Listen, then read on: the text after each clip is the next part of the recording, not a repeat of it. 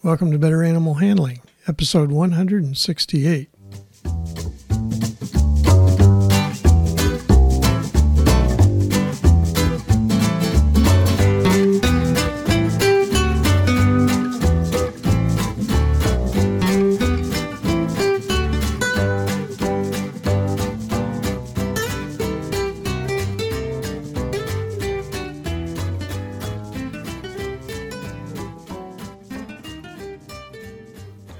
From the center of Missouri, USA, I'm C.B. Chastain, your guide to better animal handling, and Abby, my cattle dog and never sheepish co-host. Say hi, Abby. Our goals are to improve your knowledge of why domestic animals from Chihuahuas to Clydesdales act as they do and how to better handle them safely and humanely. Today's episode is on natural behavior in sheep compared to goats. Our topics for this week are behaviors common to sheep and goats, characteristics of sheep, and characteristics of goats.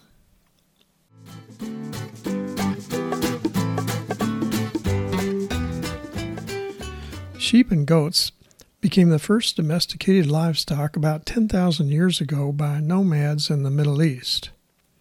Domestic goats originated in Iran. Some sheep and goats have similar appearance. Goats carry their tail up unless they're sick or frightened. Sheep carry their tails down. Sheep tails are often docked to reduce the risk of infection caused by feces smeared on and around the tail. Sheep have a philtrum, a groove in their upper lip. Goats do not.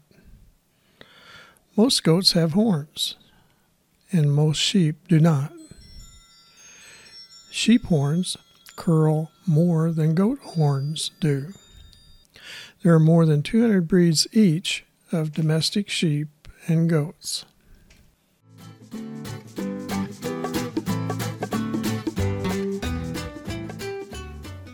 The fears of small ruminants are identical to those of cattle.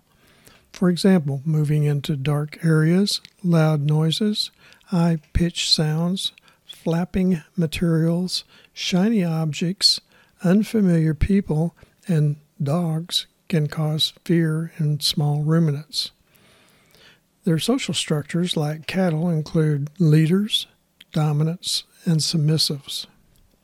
Small ruminants usually move in groups and are distressed when removed from a herd.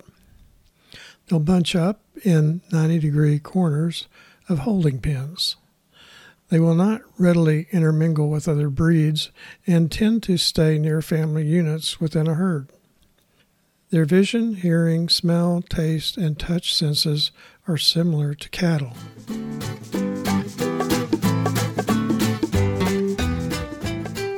Sheep have the strongest social ties of any domestic animal.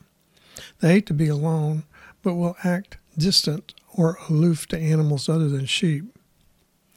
The main defense of sheep is to run as a flock, sacrificing the young, weak, and slow on the periphery of the flock to predators to ensure the survival of the flock in general. In the wild, ewes form flocks of approximately 20 who are led by the oldest ewe. The oldest ewe with the greatest number of offspring is usually the flock leader.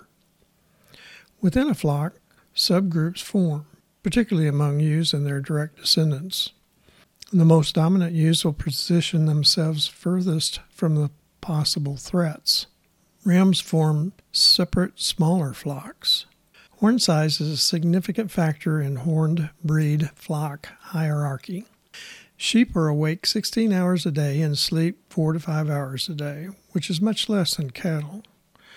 Sheep spend half of their daylight hours grazing short, young grass and clover. Dawn and sunset are favored grazing times. Sheep apprehend grass with their dental pad and their lower incisor teeth and graze closer to the ground than cattle. Cattle cannot graze where sheep have recently grazed. Sheep prefer to graze on higher ground facing into the wind and to better monitor for the smell of predators. Sheep communications include body language, visual, olfactory, which is smell, and vocal signals. Sheep vision is similar to cattle vision, except for in those with long wool around their face. Then these close-faced breeds have a portion of their range of peripheral vision blocked, called wool blindness. Sheep have good depth perception, which allows them to move among rocks with sure-footedness.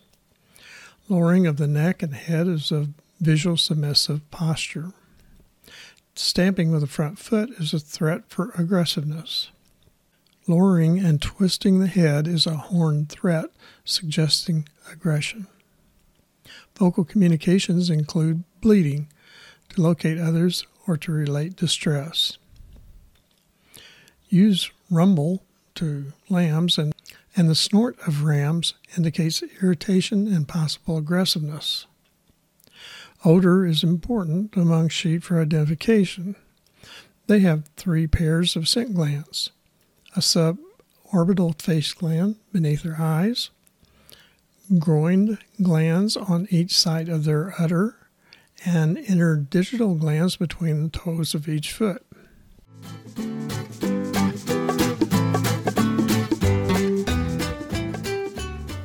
Goats are herd animals, but unlike sheep, goats can be independent and will scatter if endangered. They're also more inquisitive, quicker, and more agile than sheep. Social status is more evident in goat herds than in sheep flocks. Each herd is led by a dominant female, the queen. The head buck is usually the oldest and the largest, while goats form variable-sized groups, but groups of 3 to 5 does are most common. Bucks group separately except at breeding seasons. Horns, size, and age determine the social dominance among able-bodied goats. Goats are browsers, eating weeds, leaves, vines, and shrubs while grazing for about half of their daylight hours. They're more selective about what they eat than sheep. Goats try to avoid being caught in the rain and will seek shelter from inclement weather more often than sheep. Goats will nibble to investigate and communicate. They'll butt to play or to reestablish their dominance. Bucks will stamp and sneeze when acting aggressively. They will flick their tongue just before rearing to begin a charge to butt at an opponent. Males have scent glands in their skin, behind the horns, above their hocks, on the inner surface of their legs, and under their tail, which produce strong odors during rutting or mating season. In addition, bucks will urinate on their face, beard, chest, and front legs. All of these odors are rubbed onto territorial markers and possessions, especially during mating seasons. When kids are handled and become frightened, they may shriek with childlike sounds to distract a handler and call for adult goat help.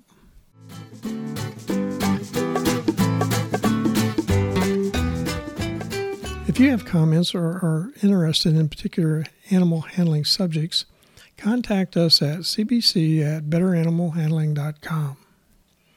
Now let's recap the key points to remember from today's episode. 4 or more sheep always herd as a group.